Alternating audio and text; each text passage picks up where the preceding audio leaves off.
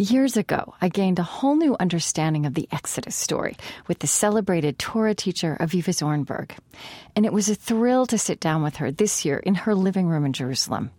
She doesn't so much teach the Bible as inhabit it. She participates in the ancient Jewish tradition of midrash, of reading between the lines of sacred text to uncover deeper, hidden layers of meaning. And she creates an experience of these depths intellectually, spiritually, sensually for modern people. The whole tenor of the language is about human life, and God has to find his place. And that's why he commands the building of the tabernacle later on. That is, in some sense, God dwells in this world.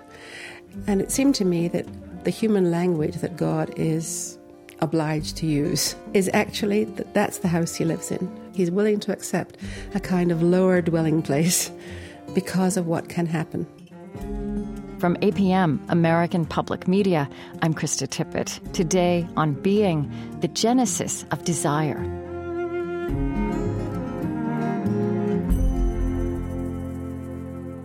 Avivah Gottlieb Zornberg grew up in Scotland, but has lived in Israel for the past 40 years. She is wise about modern literature and psychology. The daughter and granddaughter of rabbis of East European lineage, she's also steeped in the Jewish mystical tradition of Kabbalah and its pivotal text, the Zohar. She connects deep and unexpected currents between the Bible and the lived situation of the reader. So, for example, the character of Noah in Genesis. On the surface of this story, God sees a world that has become corrupt and violent and resolves to flood and destroy it. But he commands one man, Noah, to build an ark to save his family and 2 of every living creature. In the depths of this story, Avivah Zornberg finds a drama about language and civilization. The real crisis of human beings is, she says, that they have become so open that they are closed to one another. Correspondingly, in a way, she and I enjoyed speaking about such things for the first time in person and not by way of technology. This is very different from the studio recording. Yes, and I remember what was so remarkable is I remember just in the end, I put my notes to one side and opened up the Bible, and we were just walking through Exodus. So, did you think about a text or story or a couple of stories you'd like to? There are a number of possibilities. I mean, one possibility that I'm very fond of is the Eden story, Adam and Eve and God and desire and so on. Another is the flood. I mean, actually almost everything I've written about is important to me. So, why don't we do the flood and see where that takes us? And the flood, I feel, is one of these stories that's like a cartoon story for people, right? They think they know it. Yes. It's a myth in the negative sense. Yeah, yes. Exactly. In a negative sense, it's very flat. And in fact, I mean, I loved reading what you're writing about the flood and all the layers. So where is it anyway, the flood? I just should have marked it. Chapter 6. Chapter 6, all right. So what's happening there? What's happening there?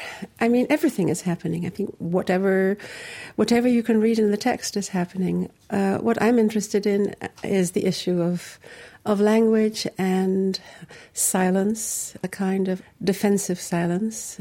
And the basis for this apparently very modern theme actually is in the Zohar, in the source of Kabbalah. Which is the mystical traditions, which talk about the beginnings of humankind as an experience of what's called the exile of the word. Exile of the word. The exile, galut hadibur in Hebrew. As if it's not just people who go through physical tribulations, but that in some way people lose their access to language and have to re-find it. Does this loss of connection to language, does that have anything to do with the fact of the flood happening, the reason the flood? Okay, let's go back to there. It's a good idea to start at the beginning. The flood, the word that's used for flood, mabul, is an idea of a surging mass of water, of confusion, of chaos. What happens in the flood is that there is a return to a pre-created universe, to the universe before. Without form. without form and void, right? Which means specifically then without language. And the Hebrew again is very graphic. It's tohu vavohu, and tohu vavohu, even the sound of it is like a kind of babble, a sense of a babble of waters, and the need to control that, and in some way give form to that, and that is all lost when everything is destroyed, when everything is flooded. So that would be almost like the metaphysical implication of something very physical. And that void is also larger than the loss of language, right? I mean, is it the loss of connection then between human beings, the loss of encounter and relationship? Well, I think by language, the tradition means dibur is not technically just simply the technical act of language. It's communication, it's connection, it's everything that saves the individual and the world from being closed up in oneself. Mm-hmm. I was just thinking this is a completely different connection, but I think it works. It's in the Midrashic spirit. Conversation I had recently for the show with a philosopher from Princeton who we were talking about civility in the United States, this issue of not just how do we civil conversation and civil society, which is a problem for us right now. Mm-hmm. And he was wanting to resurrect the word conversation in, as he said, a more old-fashioned sense of not just words passing between people, but human familiarity, like shared life, association. You're actually describing something very similar. Absolutely, I think that's very beautiful. It reminds me of Milton. Just in one of his prose essays, his polemical works actually defending marriage, describing marriage, and I think he uses the expression "it's a meet conversation," meaning it's a right kind of conversation between two people, and by that he doesn't just mean words; he means a whole life. Yes. So then we're with Noah. Noah being confined in his space. That's right. Which the Hebrew word for ark again is teva, which is a box. And that sort of gives you the picture that actually he's boxed in. Very interestingly, the word teva also in later Hebrew means the word. It's the word for the word, which the Zohar will play with. The Zohar will have things to say about that. But essentially, it's a prison. It's a floating prison in which the seeds of a new civilization are preserved. And it's an extremely unnatural life that's lived in that box. Right. And again, the Zohar and Midrashic sources go to town on it. I mean, they really have a lot to say about that. That's interesting, too, because we never, when that story is told, to children, for example, I think it's mostly children who hear the flood story, we never reflect on the life in the ark. You get the 2x2 yes, coming on and then going out again. At the end. Yes. So how does the Zohar, the Zohar and Midrashic sources, first of all, how did they all eat? How did the animals eat? It's a big... Right. Yes, I mean, all right, maybe they brought on food for the animals, but how did they get at it? Yeah. So the Zohar imagines very beautifully that Noah spends his whole time, morning and night, and day and night, feeding the animals. That's an expression of his desire to preserve the world. And he feeds each animal according to its own time, its own feeding schedule. So he's really rather fully occupied feeding the world.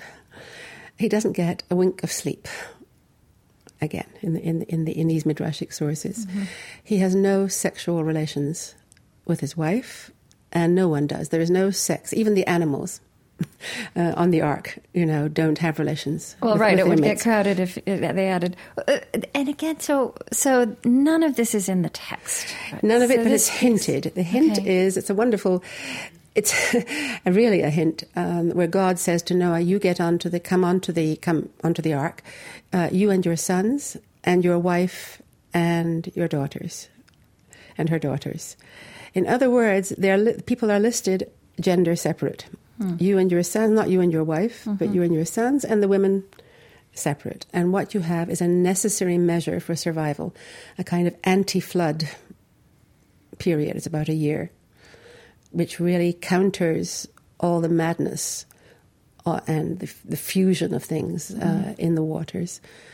But then when the time comes to get off the ark, and God says, "Tsei min hateva," leave now, He says, leave you and your wife. And by leave, therefore, he means not just get off, get onto the plank and walk off, but he means return to a human way of living, which means you and your wife. Dibur, speaking, the human thing. And he leaves with his sons.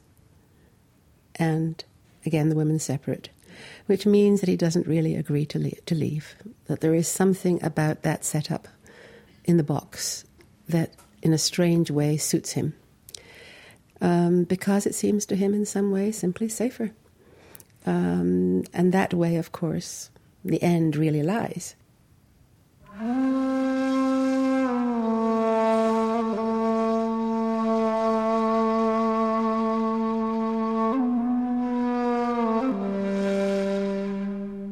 I'm Krista Tippett on Being, conversation about meaning, religion, ethics, and ideas. Today, the genesis of desire. We're exploring hidden meanings in sacred text and the biblical unconscious in Jerusalem with the great literary interpreter of Torah, Avivah Zornberg. In her book about Genesis, The Beginning of Desire, she elaborates on rabbinic readings of the character of Noah. She writes, Noah is indeed a man of his world and his time. He shares in the prevailing pathology. He is saved more for what he may be than for what he is. We have only to consider the central fact of his silence. From the beginning to the end of the flood narrative, Noah says not a word. Noah tells his interlocutors, God intends to bring a flood on the world and told me to make an ark so that I and my household may escape. It is not surprising that he is not effective in swaying his contemporaries. His silence is the reverse image of their babble.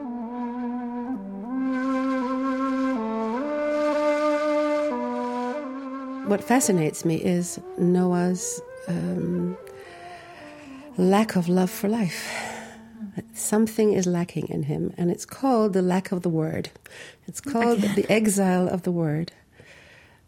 One way that the Zohar points it out very vividly is that when God says to Noah, you get onto the ark with your wife and so on, and everyone else will die, Noah says not a word. He's silent. To God. He doesn't answer at all. He doesn't pray for the people of the world, and that occupies the very center of the narrative for the Zohar. And the Zohar thinks of that absence of intervention by... It's true that even though Noah, in a sense, is a heroic character, because for reasons that we don't quite grasp or that are not spelled out, he's the one person who is saved. Yes. He's not very three-dimensional. It's rather enigmatic, yes. You don't see heroic qualities in him. No, you don't. And the expression is that he found favor in the eyes of God. And that almost sounds, especially in the Hebrew, as if it's a kind of irrational preference on the part of God, that God... And that's in the text all the way through, isn't it? Yes, it really is. There's also a bit with David as well. Yes. Isn't there this word? The idea Tom, of liking. Is that a word? The idea of liking, Yes. that people just like each other, and God also likes people. That for some reason God sees possibilities in Noah, but it's not spelled out in terms of solid, character qualities or anything like that. But when you describe that way in which Noah is in a kind of prison, but he seems to have a comfort level with it, whether that's reflected or not, which then impedes his capacity to live fully in the world, to grow up. I mean, that is in fact an image of life, right? I mean, we each have our... Yes. prisons. I mean, it would be like, it's also this imagery of the difference between a victim and a survivor comes to mind. And you're kind of describing that. Yes. I mean, being a victim, one can get very comfortable in that. Absolutely. And on top of that, I think precisely the things that he can't do in the ark, that he mustn't do, like sexual relations, sleeping, the way he spends all his time feeding, it occurred to me that these are descriptions of God. God feeds all living beings, and God doesn't sleep. He doesn't slumber nor sleep. And God, of course, has no partner. Right. So in a sense, there's a kind of omnipotence that Noah is experiencing in this prison, which is very, again, I think very natural, that once you have deprived yourself of life, then you see that in some way as an ideal and an expression of ultimate power, because you are not compromised now in any way by the messy world of talk, of communication. So to me, there's a sense of a defense mechanism, and he refuses to let go of it. Right. And that's, again, a very common human image. I think so. Yeah, so how does this come alive for you in a modern, very modern life, in an Israeli life? I tend to think and imagine on an individual basis rather than in terms of collectives, although I could see how one could easily apply this politically. But what interests me most, actually, is the life of the human being in an existential sense, and how tempting that pathology of the exile of the word is, as people, in a way become megalomaniac about how only my view is the right view, and therefore conversation in that larger sense becomes not only unnecessary but really dangerous. I mean, in the end, he becomes drunk. Noah becomes drunk, and so there's a kind of intoxication that comes of that kind of solipsism and depression. Actually, I mean, it's a strange. I see it very much in modern psychological and psychoanalytic categories. That it's not. It's an unwillingness even to admit that one's lost something, so, and therefore one is not prepared to mourn what one has lost. So really, one is caught in a state of closure that holds no hope at all. It's an impossible situation, but it's a situation that's very human. I think this is also an example of how the Hebrew Bible preserves a picture of the messiness of human life.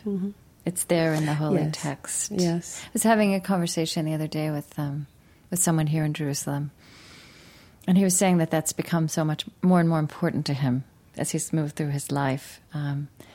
I think it's a bit foreign for Christians. I mean, Jesus is such a perfect, but not very three-dimensional figure. I mean, there's so much that's not known, that the text truly doesn't address, and there's not this tradition of midrash. But even the most heroic figures, like a David or like a Noah, the one man who's saved, are flawed. These are not fairy tales with happy endings. No. And even God himself, I mean, that's really going very far, and a traditional reading of the Bible would hesitate before going this far. But I couldn't help feeling, especially in these early stories, that God in a way is modeling to people that aspect of God which can be known by human beings, is modeling to people how not to be godlike. In other words, that God behaves in a way that is not entirely godlike, and takes the risks of that, as if to model to Noah and the other characters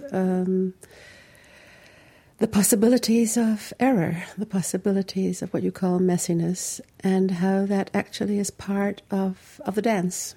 It's part of the dynamic of a world that's informed by desire, which is God's world.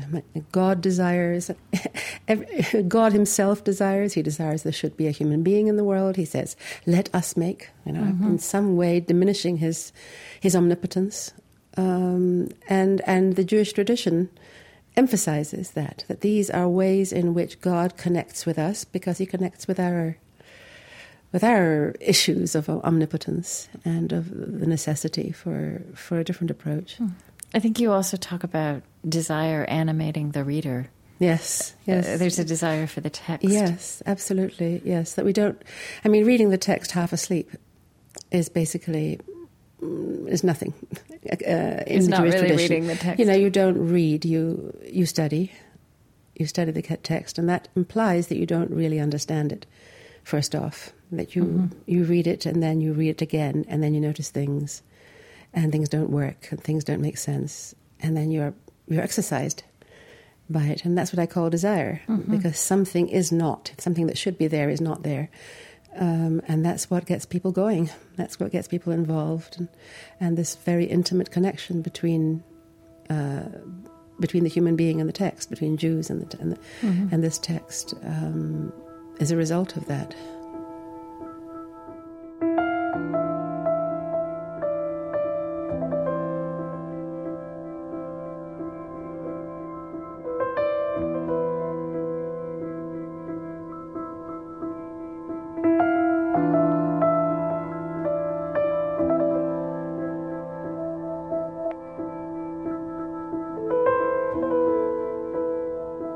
Talk to me a little bit more about the notion of desire.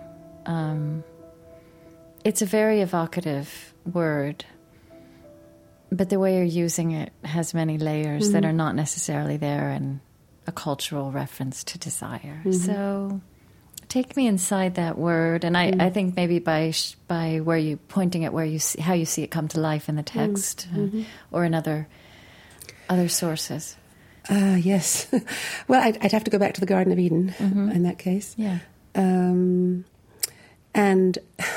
this innocent little sentence that the Lord God took Adam and placed him in the Garden of Eden, which, when you come to think about it, doesn't make sense. Where was he before the Garden of Eden? We tend to assume loosely that that's where he was created. No, he was created somewhere else. And then God took him.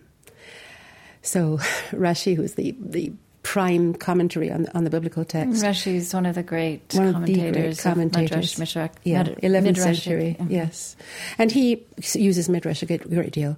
So he has this wonderful comment on the word, and God took him. And he says, the implication, what's behind it is that God, how do you take a human being? You can take an object and move it from here to there, but how do you take a human being? And he says, he seduced him with words. He seduced him with beautiful words, and actually the word for seduction is used. He moved him, he lured him with beautiful words to enter the garden. That is, he couldn't take him by main force, could he? Well, of course he could. But God doesn't do that, as it were. That when it says God took, it means that he moved him to want to go. And why does God want him in the Garden of Eden? Because God has some kind of a desire that he wants to see played out in the Garden of Eden, that God desires something about human beings. And in the Midrashic literature, what God desires of human beings is simply that human beings should desire him. And that's like a delicate matter. How do you affect someone else's desire? You can't force, because that's obviously not going to work. And therefore it becomes a question of what's called seduction, in a positive sense. Seduction is something we can't live without. We're seduced by a sunset, we're seduced by a smile. Life is full of seductions. Some are more healthy than others. But you can't be without seduction in a live world, and you can't be without desire. And so God presents himself throughout the story of the Garden of Eden, I think, as someone who has desires. That he has desires, and he wants human beings to be a little less android-like, a little less robotic, and to discover the world of desire, which they don't have at the very beginning. They're just perfect. They're made just perfect. Everything fits in place. You can't have desire unless something is lacking? Unless something is lacking. The next generation will have parents and will already be born into what you call the messy world. And there's something about that God wants, that God loves, because it produces desire.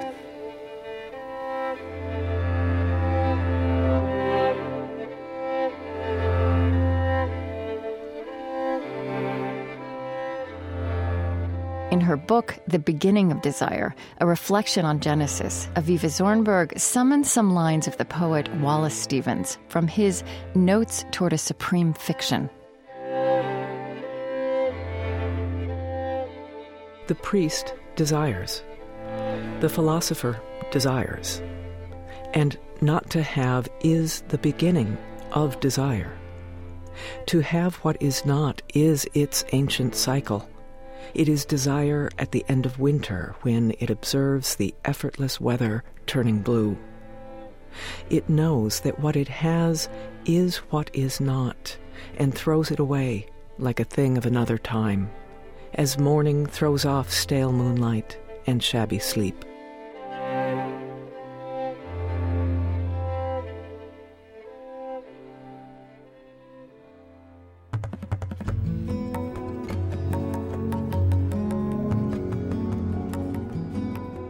This is the sixth and final program we've created from our rich spring trip to Israel and the West Bank. At onbeing.org, find all those shows with philosopher and rabbi David Hartman, Palestinian philosopher Sari Nusseibeh, Israeli journalist Yossi Klein Halevi, Mohammed Darawshe, an Arab civic leader of Israel, and voices from the Ida camp, a Palestinian refugee camp and neighborhood in Bethlehem. Together, they reveal many faces of Israeli and Palestinian identity and humanity. Again, that's at onbeing.org.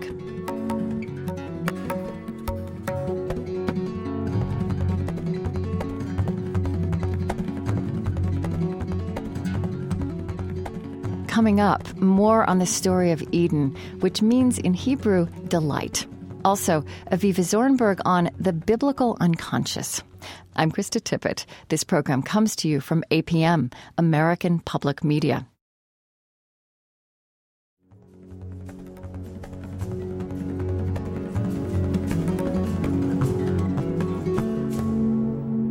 I'm Krista Tippett. Today, on Being, the Genesis of Desire, in Jerusalem with Avivah Zornberg. She is a celebrated interpreter of the Jewish Torah, the foundational first 5 books of the Hebrew Bible.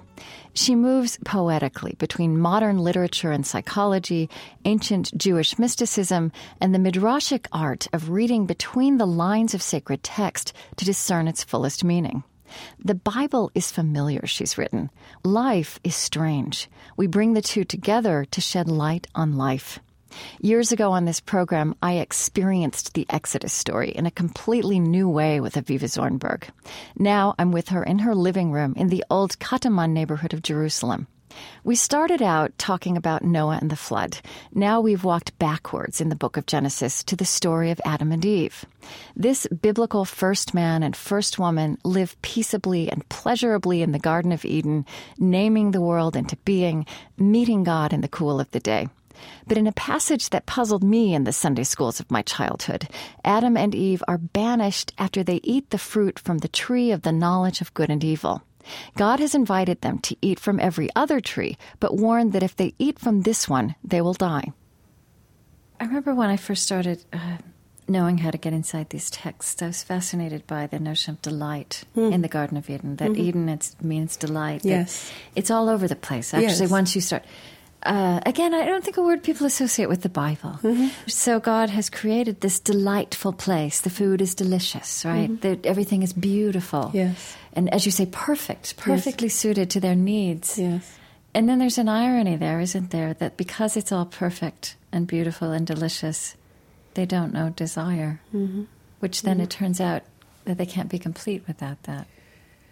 Yes, and then of course in the difficult way that things always happen, their first real meeting with desire is through the snake, through the serpent, who comes with his evil seduction, with his disturbing seduction, and they're not equipped to know how to deal with it. Eve is not equipped at first, and so she allows herself to be seduced by the serpent, and then she seduces her husband. She seduces Adam. So it's a whole, suddenly there it is. It's a world that's full of unruly impulses.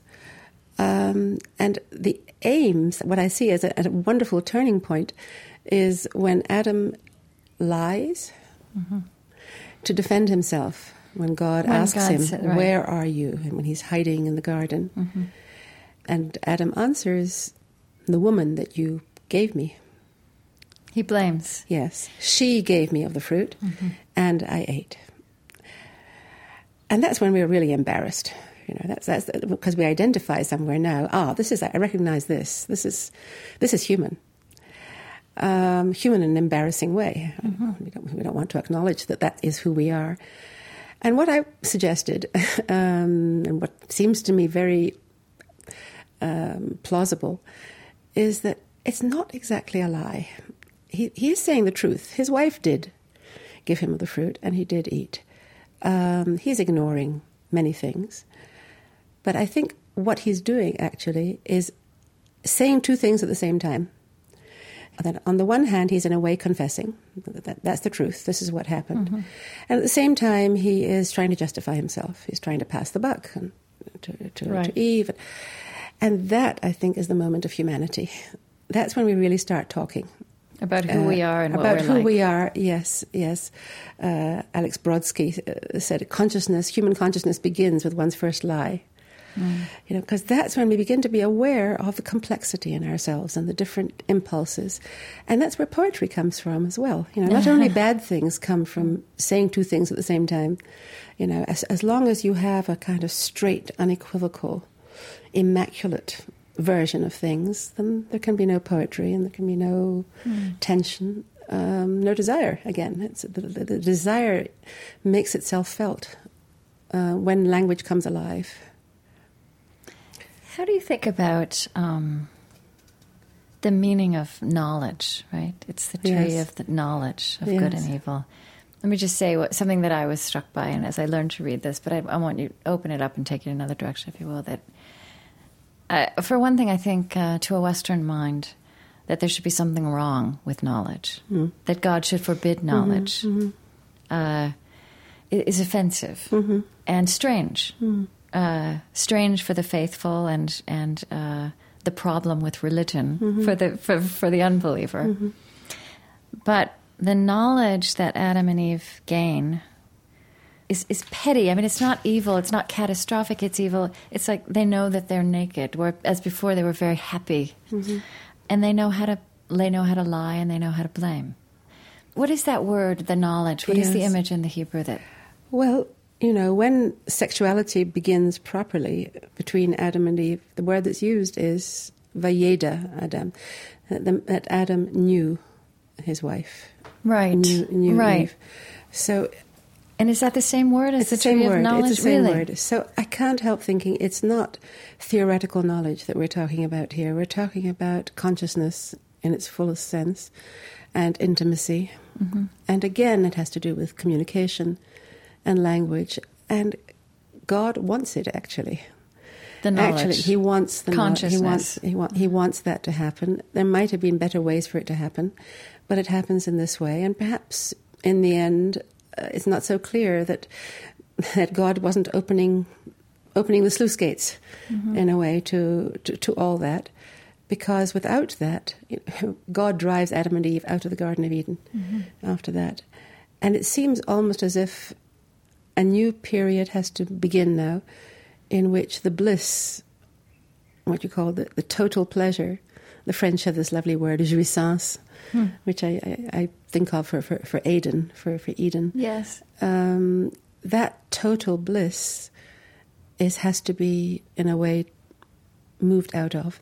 There is a kind of divorce from that kind of relationship with God, that kind of relationship between man and woman, and into something more complicated. And even that relationship with the natural world, with the natural which is world, very evident these days. When we Yes. And there is an ideal somewhere in Jewish thinking of ultimate return to the Garden of Eden. But clearly it's not a return to what the same way it was, because once you've been through experience, you return to innocence in a very different way. And yes, so I think knowledge really has a lot to do, again, with desire. And in fact, one of the great commentators, Nachmanides, translates the word as desire. The word knowledge? The word knowledge here, the knowledge of good and evil, the tree of knowledge of good and evil, he understands as the tree of desire for both good and evil. That is, the capacity to love and to hate, he says. That before there was no loving and no hating, because it was just, everything was in a way unequivocal.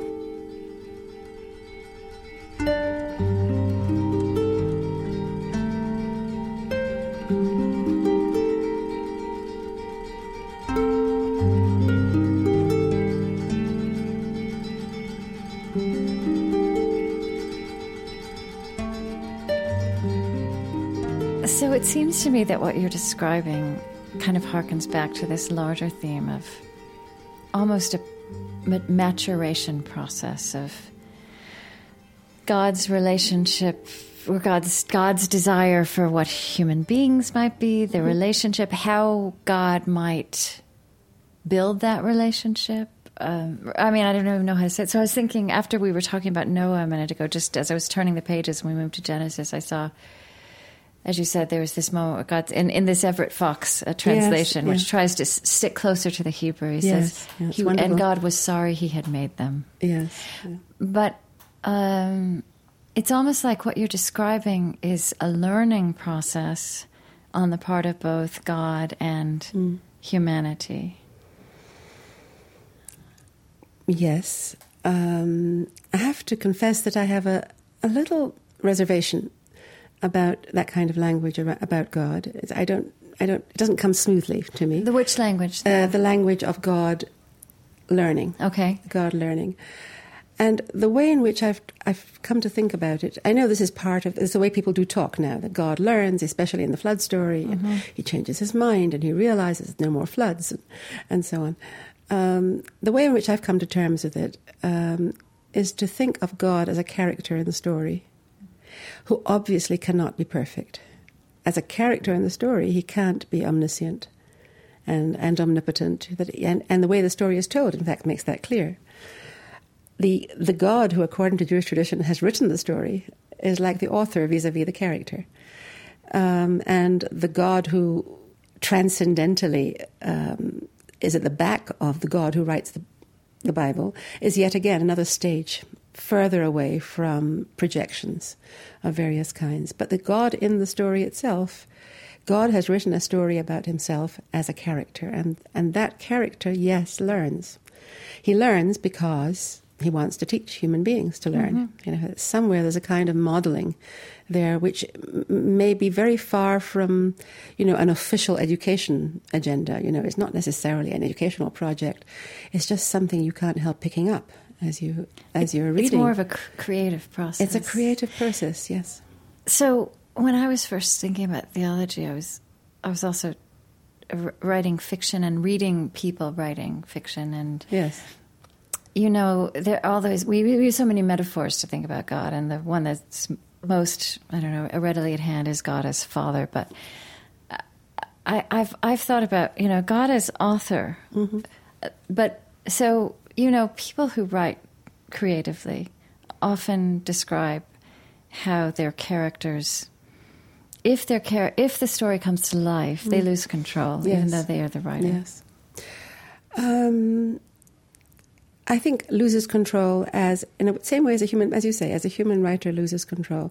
It's not exactly losing control. No. It's actually discovering forces that were not explicit before, that were not fully, and suddenly they find these forces and these ways of creating things suddenly become real.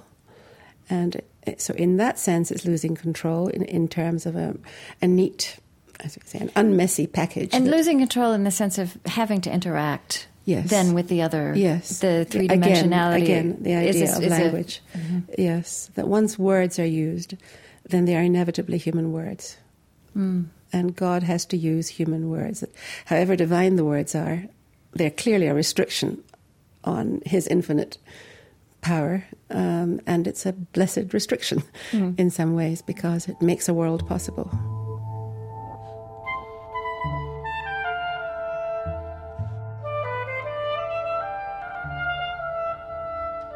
I'm Krista Tippett on Being, conversation about meaning, religion, ethics, and ideas.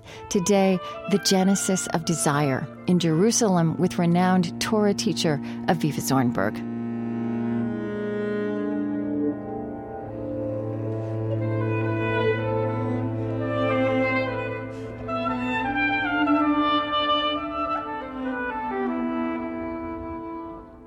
You often bring literature, not religious literature, just literature into your midrash in a way, I think. Is that fair to say it that way? I think something very moving for me when I finally read the Genesis story closely was this image of God planted a garden in Eden / land of pleasure, which is however Fox has translated it. This idea that, I can't find it, it's repeated a couple of times, I think, of Adam and Eve living in this land of pleasure, meeting God in the cool of the day. There's this proximity. And then there's an echo of that, which is sad or nostalgic in a way, after they are expelled from the garden. And God has done this, right? There's just this one line, it's verse 21, chapter 3. Now Yahweh God made Adam and his wife coats of skins and clothed them, which, as you said before, they didn't have parents, which means they couldn't be fully human, but this is a very paternal gesture. Yes. And they've been punished. Yes. And then they're clothed. Very tender gesture. Yes. Yes. It's, in fact, it's typical, again, of, in this case, I think it's a Talmudic source that says, from here we learn that we should clothe the naked. In other words, we learn from God's actual behavior, which in a way is kind of ungodlike, that God should be involved in such physical things as actually clothing people. But the whole tenor of the language is about human life, and God has to find his place. What came to mind again when I thought about that was the beautiful expression that's used about God, that he looks for a dwelling place in the lower worlds.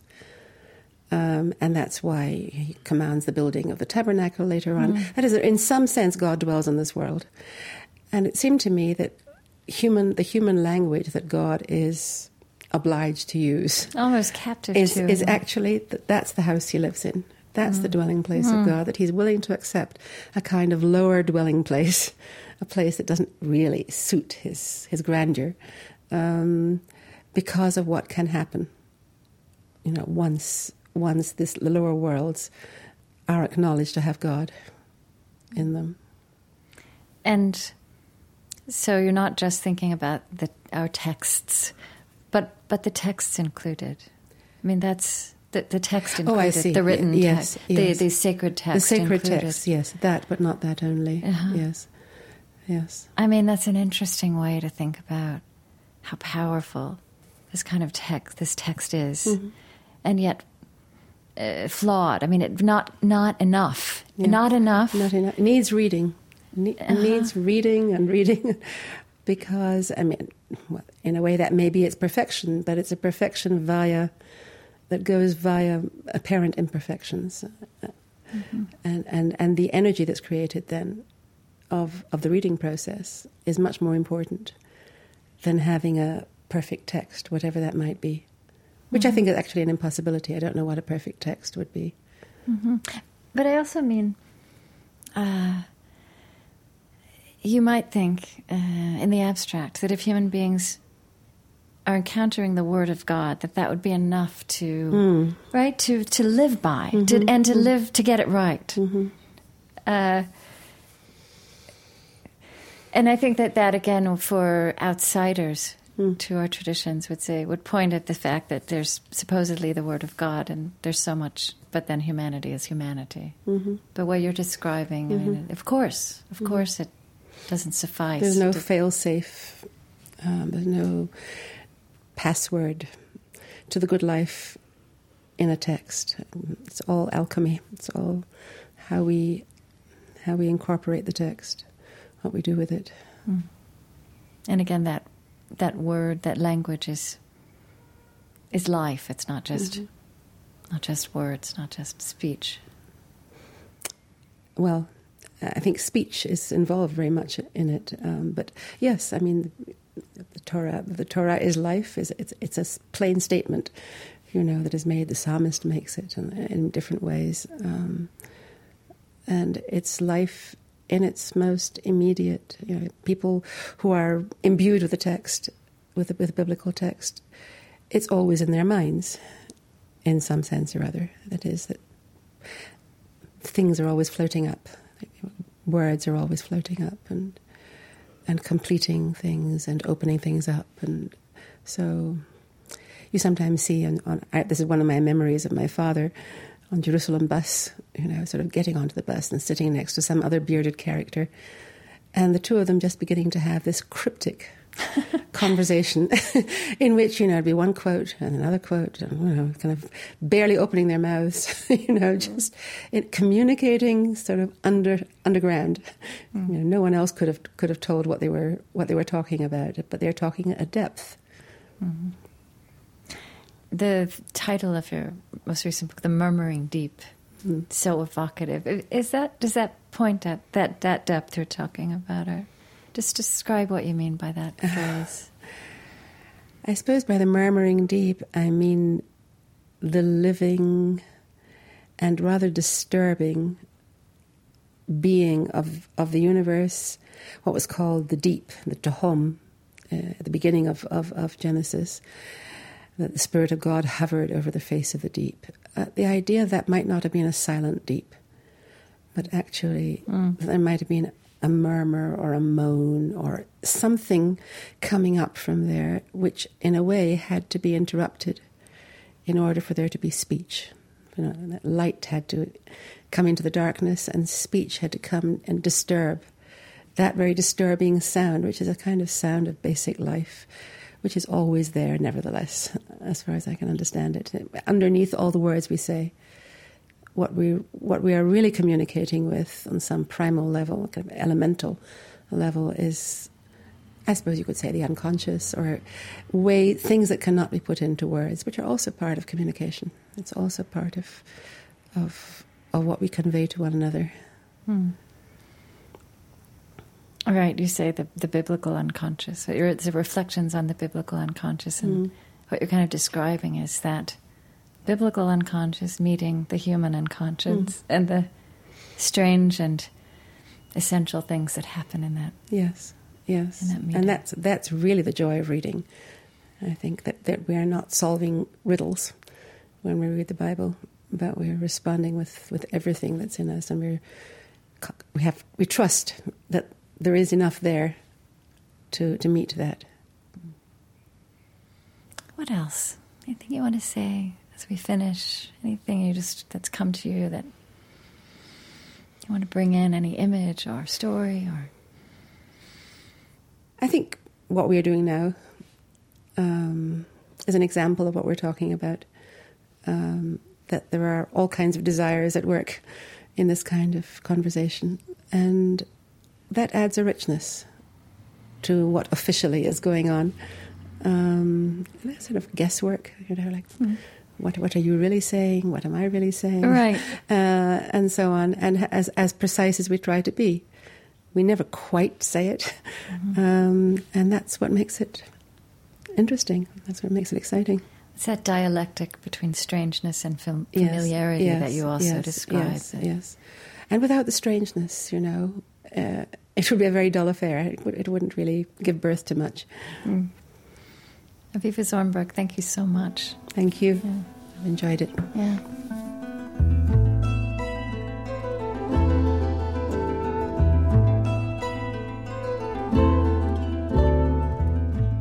Avivah Gottlieb Zornberg's books include The Murmuring Deep, Reflections on the Biblical Unconscious, and The Beginning of Desire, Reflections on Genesis.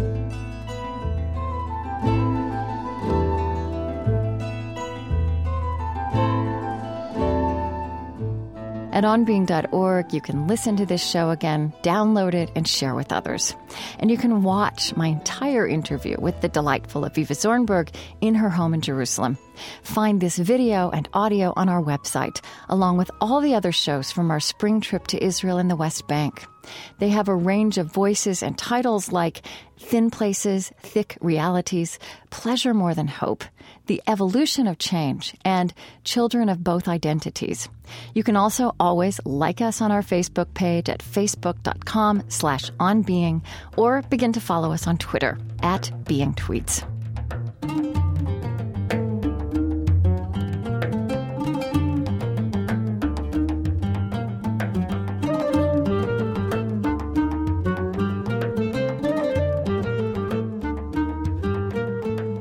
This program is produced by Chris Heagle, Nancy Rosenbaum, and Susan Leem. Anne Breckbill is our web developer. Special thanks this week to Fouad Abu-Ghosh and to Eric Zornberg. Trent Gillis is our senior editor. Kate Moose is executive producer. And I'm Krista Tippett.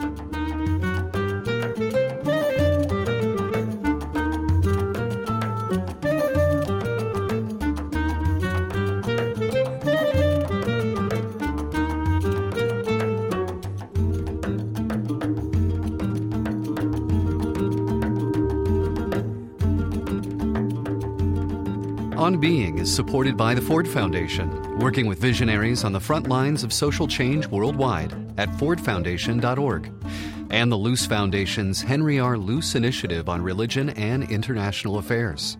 On Being is extending its reach throughout America with support from Lilly Endowment, an Indianapolis-based private foundation. Next time, Alan Rabinowitz. A profound stutter as a child left him virtually unable to communicate and to prefer animals to people. He made his name as an explorer in some of the world's last wild places. He has extraordinary insights into the animal-human bond, the evolving science of wildlife conservation, and what it means to be human. Please join us. This is APM, American Public Media.